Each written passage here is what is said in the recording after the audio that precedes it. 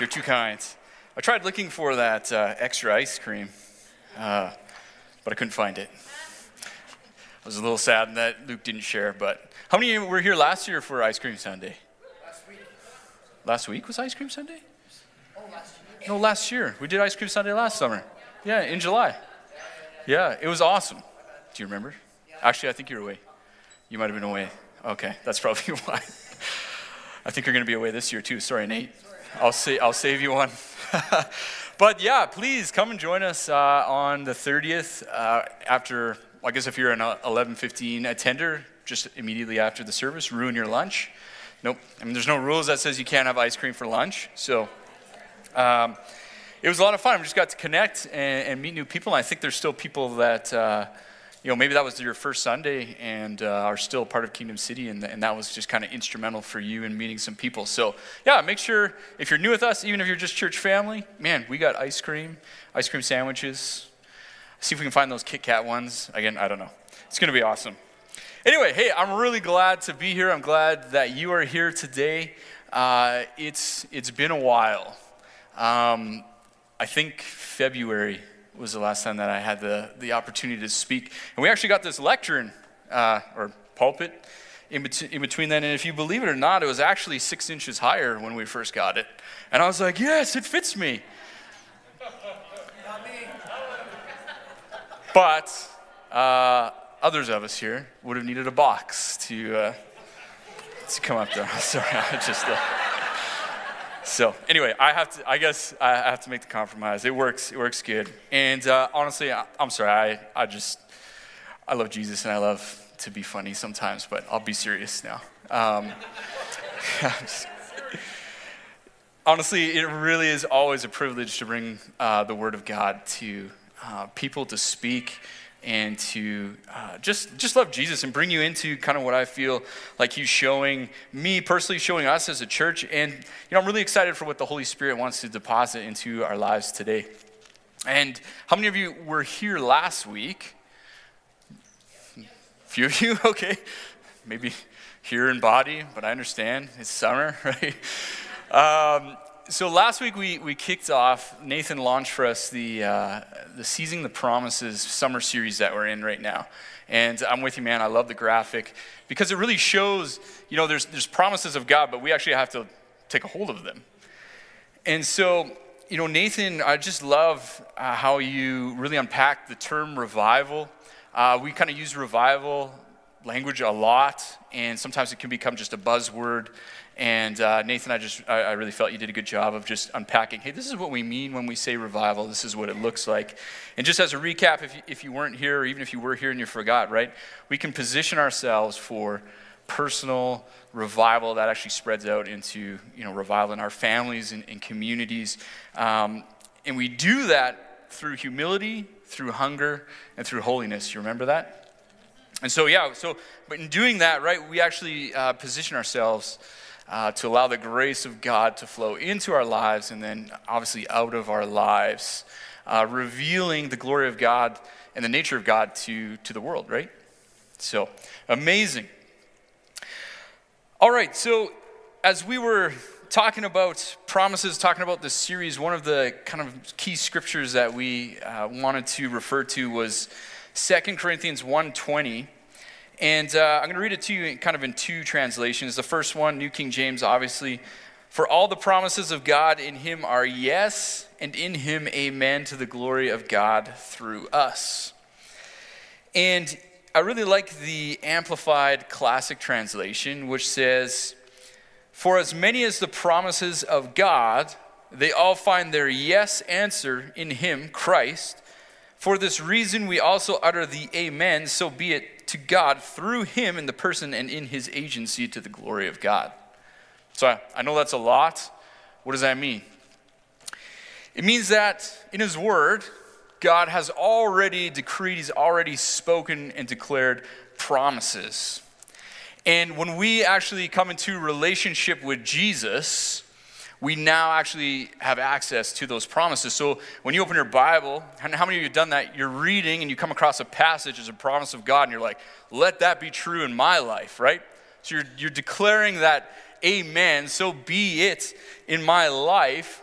And God's like, yes, you can have that. And so in coming into the agreement through our amen, we actually attach faith to Jesus, who's the great promise keeper, the great promise fulfiller. And then we actually position ourselves in faith that God will see that promise through in our lives to the glory of God the Father. Does that make sense? Is that a good recap? So we can conclude then that there are biblical promises from God, and actually that they are accessible in relationship with Jesus. But it requires we have a part to play in that, to position ourselves in that, in relationship with Jesus. So today, I'm going to talk about what I've called the rise of the wise. The rise of the wise. And it's God's promise for wisdom. How many know, who needs wisdom? Amen. Yes. I think that all of us here run into situations and circumstances, and especially in the culture we're living in today, where, we're like, man, we need godly wisdom. We need heavenly wisdom. We need the promise of wisdom to operate in our lives. And so I'm just so thankful that God actually promises to give wisdom. So if you have your Bibles, let's turn to James, book of James. This passage today is kind of going to be our anchor, but I've got a whole bunch of scriptures that I'm going to talk about today. But this is kind of our main passage for today. So James 1, we're going to start at verse 1. It says, James, a bondservant of God and of the Lord Jesus Christ, to the 12 tribes which are scattered abroad, greetings. My brethren, count it all joy when you fall into various trials, knowing that the testing of your faith produces patience. And I said this in the first service. Isn't it interesting that there's an aspect of God's presence, of his nature, and an aspect of the kingdom that can only be experienced in the face of hardship and tribulation trials. He goes on to say, but let patience have its perfect work, that you may be perfect and complete, lacking nothing. Verse 5, if any of you lacks wisdom, let him ask of God, who gives to all liberally and without reproach, and it will be given to him. But let him ask in faith with no doubting, for he who doubts is like a wave of the sea driven and tossed by the wind. For let not that man suppose that he will receive anything from the Lord, because he's a double-minded man, unstable in all his ways. Again, verse 5, if any of you lacks wisdom, let him ask. Ask of God, who gives to all liberally, without reproach, and it will be given to him. It's interesting when James wrote this letter, he wrote to the church, to Jewish Christian, they weren't Christians yet, they weren't called Christians yet, we know that later in Acts, but they were Jewish believers, Jewish Christ followers. And in Acts chapter 7, towards the end, right, Stephen's martyred, and Saul's looking on in approval, right? And then we jump into Acts 8, and Saul begins to persecute the church. He's imprisoning Christians, killing Christians. And so all of these believers, all these followers of Jesus, they just scatter. They're like, we're out of here. And they go to different parts of the region. And when they leave, they left homes, they left their possessions. They actually, arrive to wherever they were. They have nothing, and they're like, we have no means of making income. And it caused within them really, confusion. There was fear, loneliness, anger, sorrow, poverty, and hardship. And so James and the apostles that stayed in Jerusalem, like they know these followers of Jesus have gone out, and they're like, man, we got to encourage our people. We got to encourage these Christ followers, because their fear was that they would be tempted to actually turn away from Christ. Their fear was that due to the religious, political, and economic pressures, they would just bow and they would turn from Christ. Sound familiar? So James is like, all right, we got to encourage these guys. So he pens this letter for them to encourage them in the face of persecution and hardship. And so my prayer today is that we would actually find encouragement today from James's letter, but also from the other scriptures we're going to dive into today. So there is a promise for wisdom from God. And I just want to say to you that this topic of wisdom, specifically biblical wisdom, it's vast, okay? There's so much, and we're trying to bring it into just a little, bite size that we can give today in just the short time that we have together. So I hope that you would take what you learned today about wisdom and that you would continue to pursue and to look into this further on your own in the days and weeks to come. And also know that I have not reached some kind of high level of wisdom. I am just as much a student in this as you are. I need wisdom just like you do. I think we all can grow in wisdom. And so I don't stand up here by any means saying that I'm the expert in this. So just want to get that out of the way. So there's two aspects of wisdom I want to look at today. One is the perspectives of wisdom, and the other is the promise of wisdom itself. And here's what I ask you: what is wisdom? Like, what does that even mean? Like, what is wisdom? As I studied this word wisdom, I kind of identified two perspectives, right? That we have a worldly perspective of wisdom on one hand, but then we also have the biblical, godly understanding of wisdom. So indulge me for a minute, because we can have fun on Sunday morning, right? And it could be interactive, right? Okay, awesome. When you think of a wise person, fictional or non-fictional, who do you think of? Shoot me some names. All right, okay. Any others? Yeah. That's good. Awesome. Here's what I did for you. I did a little research. I went to Google, and I looked up who are some of the wisest movie characters really of the last 40 years. And I found a couple of comprehensive lists, and thankfully many of the same people were in those lists. So I was able to kind of bring together 5. So these are 5, top movie mentors. These are wise guys from the movies. And I just have to put this out there. If you're below the age of 30, some of these people might not be familiar to you. And so I am going back to my era, like 80s and 90s growing up there. And so anyway, you get to have a cultural experience today as well. So here we go. Number 1.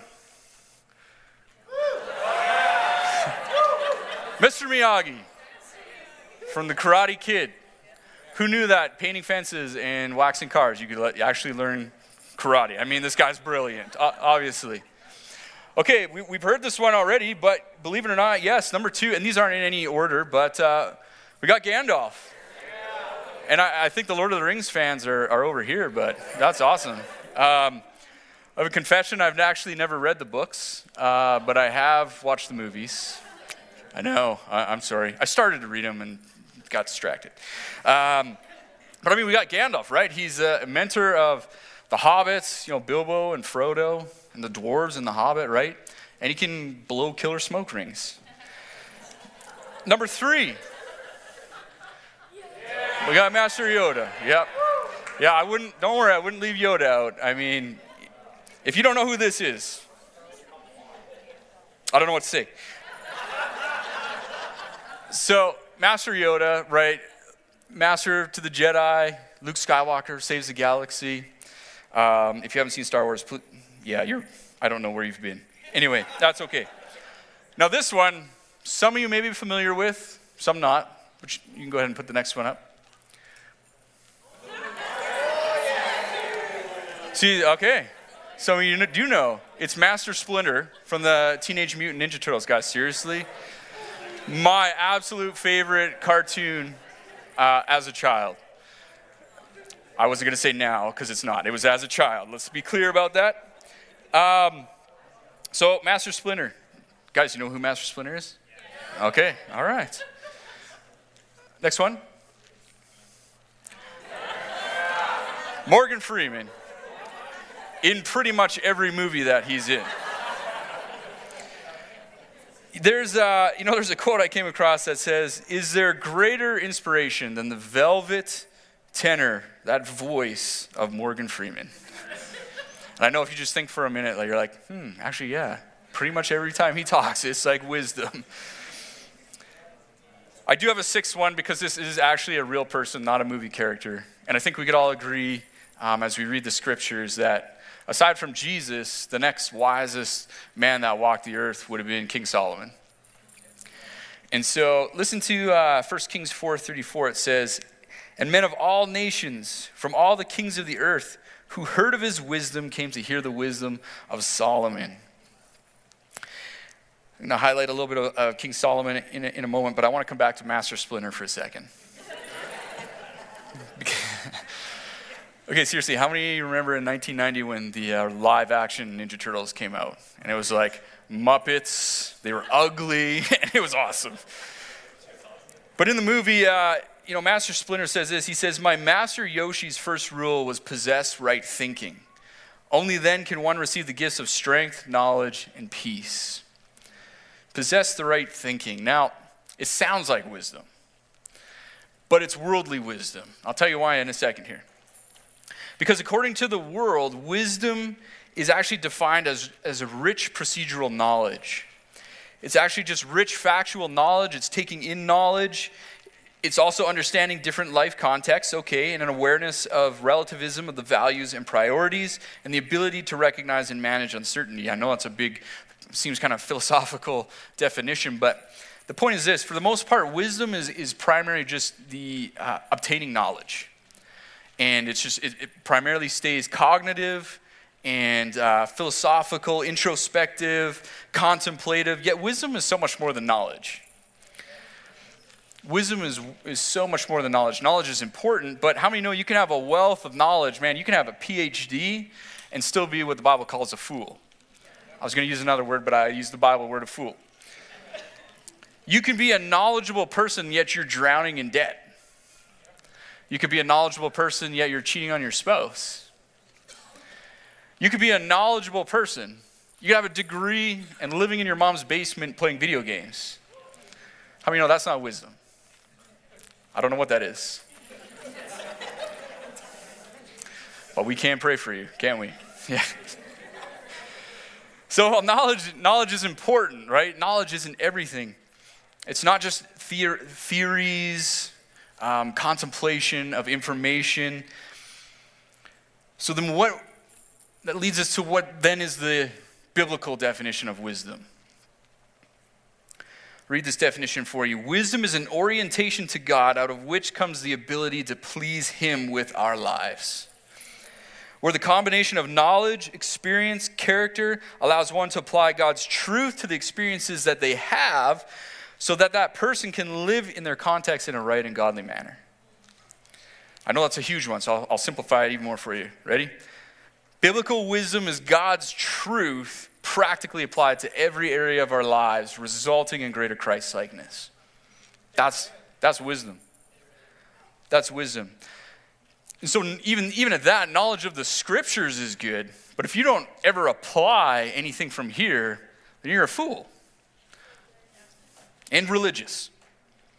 But the wise person actively applies the knowledge and the truth gained from the Word of God. So it is knowing, but it's also applying. Does that make sense? Awesome. So then, now that we kind of understand the perspectives of wisdom in a worldly sense, in a biblical sense as well, how then do we seize on to the promise of wisdom that God says, hey, this is yours, but not only seize it, but see it operating in our lives? 4 things I want to talk about today. It's the 4 A's of wisdom. Are you ready for number 1? Number 1, align yourself with Jesus. You have to be aligned with Jesus. 1 Corinthians 1:30 says, God has united you with Christ Jesus. For our benefit, God made him to be wisdom itself. Christ made us right with God. He made us pure and holy, and he freed us from sin. And I love this because according to the scripture, I know this, to our minds, in our human limited minds, when God says, like, I've made Jesus wisdom itself, it's like personifying wisdom. Like, if you want wisdom, Jesus is wisdom. And I love that he says, like, man, we gotta attach ourselves to Jesus. And here's why. Because if you're outside of a relationship with Jesus, James says in James 3 that the only wisdom that's available to you is earthly, sensual, and demonic. Like that's kind of sobering, actually. So when you're looking for wisdom in others, you better make sure that these person have a relationship with Jesus. Otherwise, the wisdom you're getting can only be what James says is earthly, sensual, and demonic wisdom. So we have to be in a relationship with Jesus. And I love what Proverbs 2:6 says. It says, "For the Lord gives wisdom, and out of his mouth come knowledge and understanding." So God is the only source of wisdom and the only source of true wisdom. And therefore, to attach yourself to Jesus, to align yourself to Jesus in relationship with him is the first and most important thing to see wisdom and the promise of wisdom operating in your life. Okay? Number 2, I know this is going to be mind-blowing. You have to ask. You have to ask.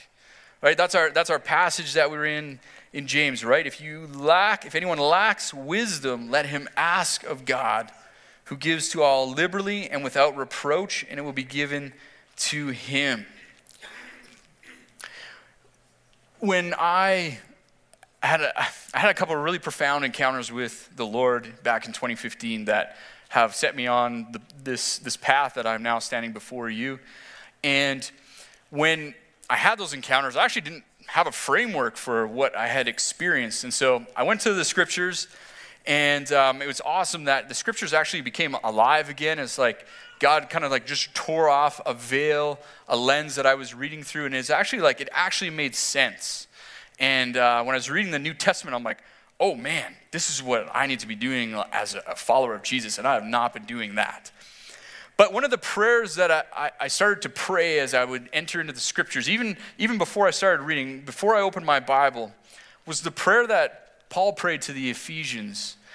In Ephesians chapter 1, he said, "I do not cease to give thanks for you, making mention of you in my prayers, that the God of our Lord Jesus Christ, the Father of glory, may give to you the spirit of wisdom and revelation and the knowledge of him, the eyes of your understanding being enlightened."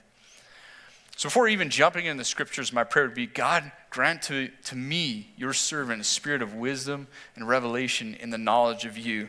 And I actually really believe that God did answer that because I asked. So we got to ask.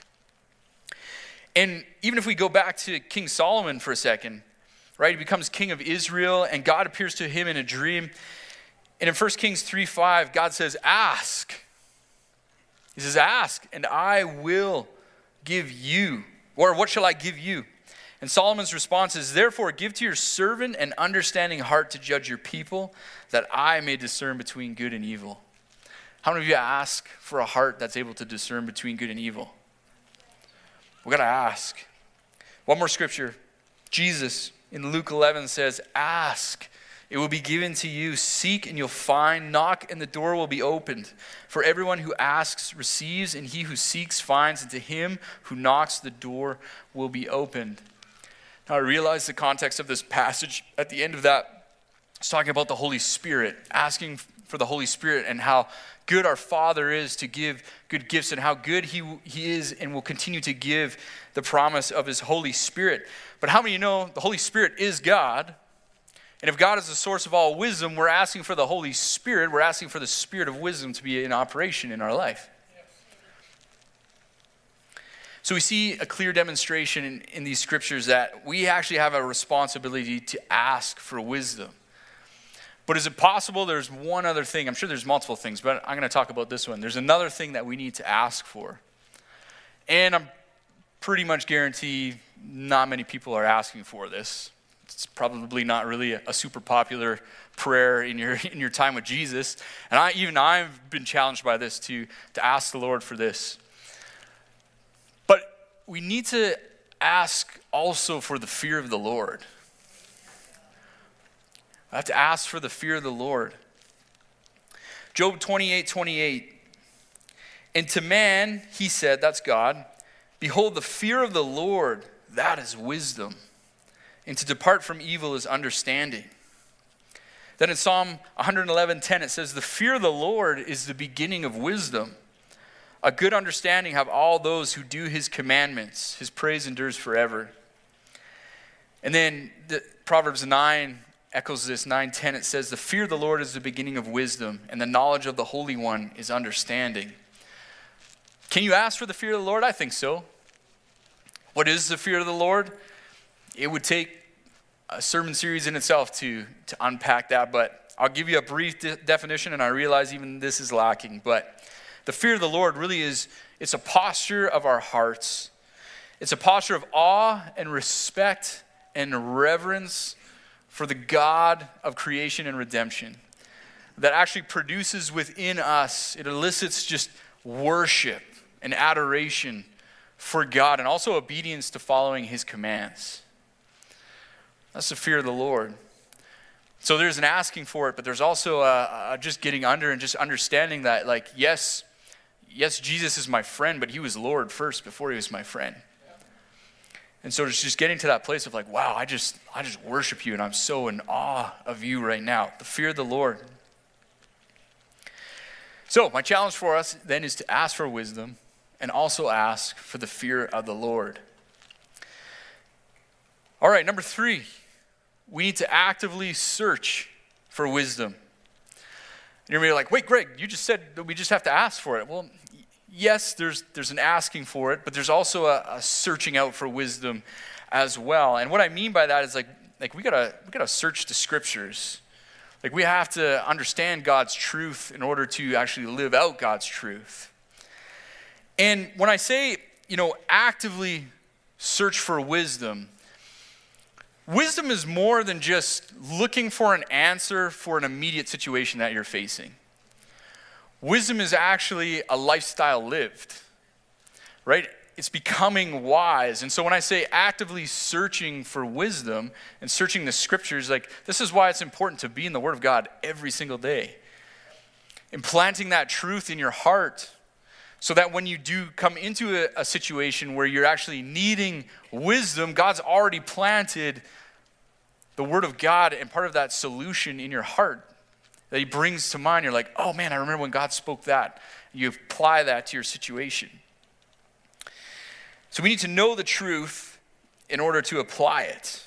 And I also believe that when we're aligned with Jesus and we've asked for the spirit of wisdom and revelation, that God will actually reveal to you a solution or wisdom for what it is that you need. How many know that in the Bible there are 4 books that are classified or categorized as wisdom literature? How many actually knew that? All right, good. So I'm going to give those to you. Are you ready? It's Proverbs, it's Job, Ecclesiastes, and Song of Solomon. Those are the 4 books of the Bible that are wisdom literature. Now there's some rules in interpreting those, and I just want to read this definition for you here. That the wisdom books are not a collection of universal promises, right? They were written in a context and in a culture that's much different than our own. However, they are a collection of valuable insights into godly living, which if taken to heart and head will develop godly character, a character that will make wise choices in the rough and tumble of the marketplace of life. It was interesting, between services, I had someone come up to me and he said when he was 27, he was working at a camp, and his kind of director came up to him and said, "You are not wise." How would you like that? Hey, you're not wise. And he's like, what do I do to become wise? And his director said, you need to be in the Proverbs every day. And this person shared with me for 30 years, he read a Proverbs a day. Because what's amazing is that with Proverbs, when they did when they added chapters and verses in the early 1200s in the Bible, they divided Proverbs into, guess how many chapters? 31. How many days are in July? 31. Guess what? You get a proverb a day. So if you're looking for somewhere to start, even this summer, you're like, man, yeah, I do actually want to jump back into the scriptures. Man, start in the Proverbs. You can read a chapter a day. And you know what? On those days, or on those months that only have 30 days, just read 2. So We actively search the scriptures for wisdom and insight into godly living. Now also, we have, among us, people that have been walking with Jesus, who have fruit in their lives, who are actually wise. And so we can search those people out as well. Like, how many of you have had a conversation with somebody that seemed to be speaking directly into your situation, or giving you advice, or discerning with you, and you're like, how did you even know that? What's even more scary is when somebody that doesn't even know Jesus is like, you're like, Lord, you're speaking to me through my boss? It's happened. One of the ways God allows us to seize onto that promise of wisdom is through others, through the Holy Spirit speaking through others. So we got to search those people out and invite them into speaking into our lives. Because how many of you know, according to Proverbs 13:20, that he who walks with wise men will be wise. Man, who wants to be wise here? Everyone. Walk with wise people. Proverbs 15:22 says that without counsel, plans go awry, but in the multitude of counselors, they're established.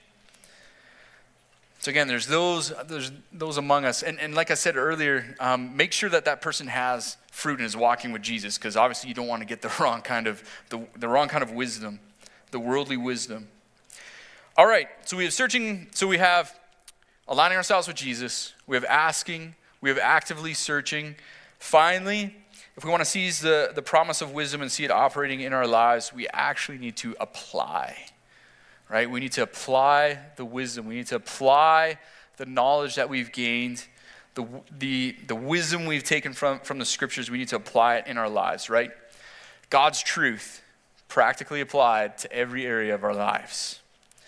So here's an example. You're reading the Proverbs, and if you're starting to read the Proverbs today, it'll be July 9th. So on July 15th, you'll come across this proverb, and maybe you're sitting in your floaty on the lake. But you come across a proverb like this: a wholesome tongue is a tree of life, but perverseness in it breaks the spirit. And you're like, oh, wow.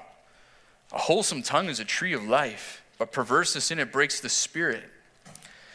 And you're thinking, okay, am I gonna join in the questionable conversation of my coworkers when I get back to work, or the next day when I go to work, and speak in perversion and actually end up, breaking spirits? Or am I going to apply this proverb, and when I open my mouth, the words that come out of my mouth are going to be a tree of life and bring life into this situation and hope into the situation and bring healing? That word wholesome is also healing. That's just one example. There's so many more. But it's applying it, right? It's not just the knowledge, it's the applying of that helps us to seize onto that promise of wisdom. And some of you might be asking too, like, how do I know if I'm becoming wise? How do I know if I'm walking in wisdom? If you're still in James, just flip over a couple of pages to James 3.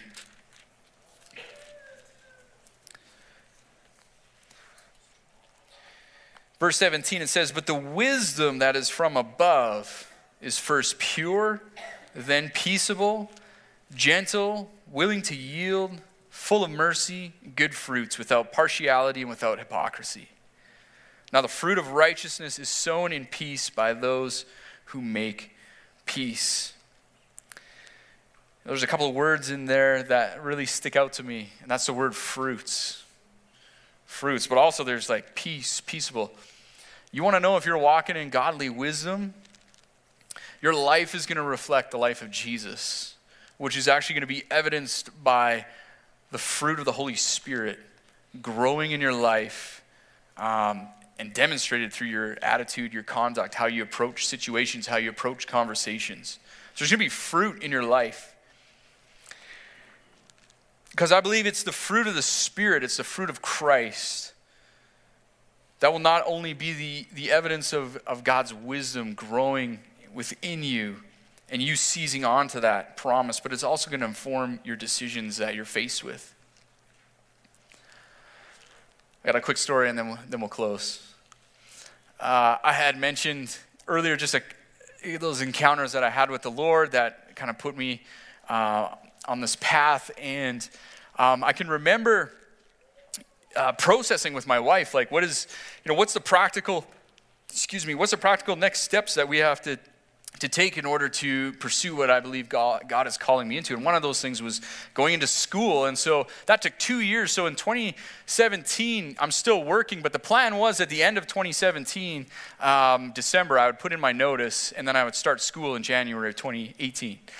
And so in September of 2017, I got a call from my boss. I was working as a technician, and I had my own field service truck. We were working in air compression. And so my general manager, whom I had prayed for once at an oil show for his dad, and had a couple of breakfasts with him just as team. Those were the only interactions that I've ever really had with this guy.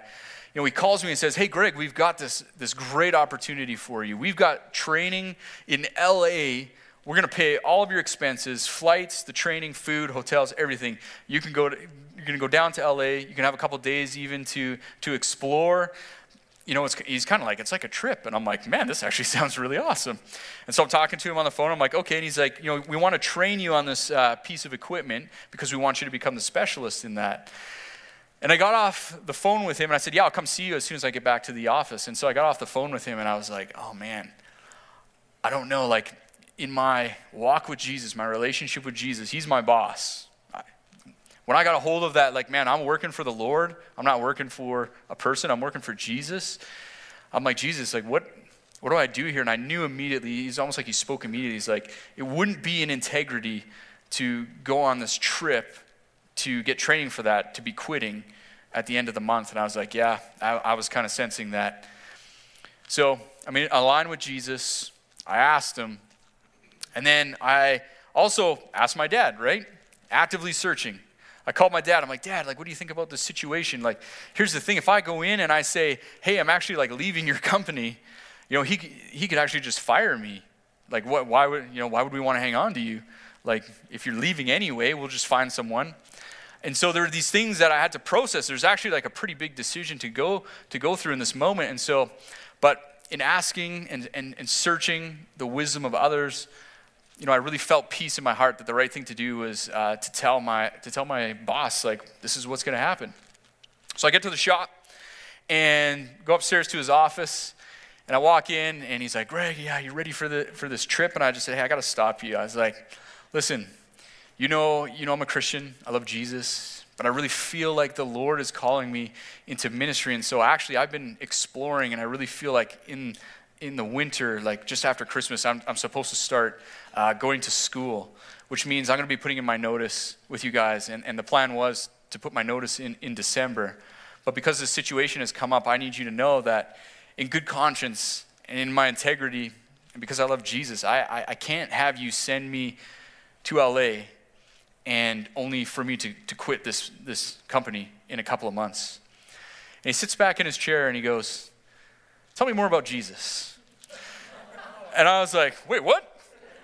And so we turns out that he was a Catholic and grew up Catholic. He actually had a friend from where he was that was a pastor. He was an Alliance pastor even. So he had questions. And so we talked probably like 45 minutes about Jesus, and I just kind of laid out the gospel for him, what we believe as Christians and the differences with Catholicism. And he was like, okay. He's like, and so at the end of that conversation, I was like, so can I keep working here then? And he's like, yeah, of course. And you know what? He actually like protected me from his manager, who was like, how come Greg's not going? And I don't know what he did, but I just bless him because like we got to December. He's like, Greg, I can't cover it for you anymore. I'm like, don't worry, here's my here's my notice. And the amazing thing too is that like he's the only guy that I've kept in contact from that place over the last 5 years. We just had lunch back in April. And so I believe that God is doing something in his life, and I just appreciate him. And I just wanted to say that because I could have taken all of that, I could have had all that knowledge and not applied, and that wouldn't have been wisdom. But because I applied, I just felt like, man, this was a wise moment. This is a wise decision. Then you see how the Lord actually worked through it. So biblical wisdom is God's truth practically applied to every area of our lives, resulting in greater Christ-likeness. Who wants to be wise? Yeah. And we can seize that promise of wisdom and begin to cultivate that in our lives by aligning ourselves with Jesus, asking for wisdom, actively searching it out in the scriptures and through others. And also, the most important is applying God's instruction. Awesome. Why don't you stand? Let the wise rise. So how do we respond? What do we do now? A couple of things. Number one, obviously, the most important thing, man, if you're not in a relationship with Jesus, like you need to get into a relationship with him. And if you've never given Jesus or surrendered your life to Jesus, we're going to have a team up here at the end that they'd love to pray with you. And why not make that decision today to walk with Jesus? You have access to God's wisdom in Christ. And for some of us who have been like, yeah, you know, I've got a good Christian profession. I profess to know Jesus, but the relational aspect is missing. Well, that's okay. God is always close to you, but you need to repent and you need to come back to Jesus. And you need to get your relationship right with Jesus because you want access to that heavenly wisdom. So get into a relationship with Jesus. Some of us actually just need to ask, right? Ask the Father the prayer that I prayed. Hey, grant to me, your servant, wisdom and revelation and the knowledge of you and the knowledge of this situation. Show me what I'm supposed to do. We got to ask. And maybe you've asked and it's time to do a deep dive into the scriptures. God's like, hey, I'm not gonna give you the answer just like that. I want you to be part of the journey, and I want to show you and be in relationship with you as you're searching this out. Some of you, maybe you need to just lay aside your pride and just ask a fellow believer. Just be like, hey, you know, I just need your help. You seem like a wise person. Looks like you got fruit. I mean, you can ask that question. Are you in a relationship with Jesus? Are you operating in heavenly wisdom? Ask those questions. Maybe you've asked all these questions. You've sought the Lord, you're in a relationship, you've asked, God's given you scriptures, you've talked to people, they've given you an answer, and you haven't done anything with it yet. It's just sitting as knowledge, and the next step is actually to take a step of obedience and a step of faith and apply what you've learned. Maybe that's the next step for you today. And if you've done all of that, and you still feel like you need wisdom, I don't know what to tell you. Other than this, I'm kidding. This is where faith comes in. And we read that as in our passage in James, right? Let him who asks, ask in faith with no doubting. Gotta ask in faith. We gotta attach our faith to Jesus, who will do what he said he would do. God doesn't go back on his promises. So if he's promised you wisdom and you're attaching your faith to Jesus, I really believe that you will seize that promise of wisdom and that you can trust God to move in your life, and you can trust God to release that answer and see wisdom come and operate in your life to his glory. God, trust him. So let's pray. Father, I just thank you. I thank you for the promise of wisdom. I thank you that, as we come into a relationship with Jesus, it says we are united with Christ, who is wisdom. We thank you for that. Our minds sometimes can't perceive that, but we, in faith, grab hold of that. We attach ourselves to Jesus. We align ourselves with Jesus, and we believe that, God, the promise of wisdom will come. And let us as a congregation here at Kingdom City rise in wisdom. Lord God, would people around us be like, man, how are you so wise? And we can say, hey, you know what? It's because I'm attached to the one who is wisdom. And this is how he gives wisdom, through his word. And Lord, we can actually have solutions. Thank you that you're releasing solutions. You're releasing wisdom through this congregation. And we love you, Jesus, and we honor you, and we bless you, and we just thank you for our time together. And just let no seed that was today just fall to the ground, Lord. Would there be fruit, the fruit of wisdom in our lives. In your mighty name, Jesus, we pray this. Amen.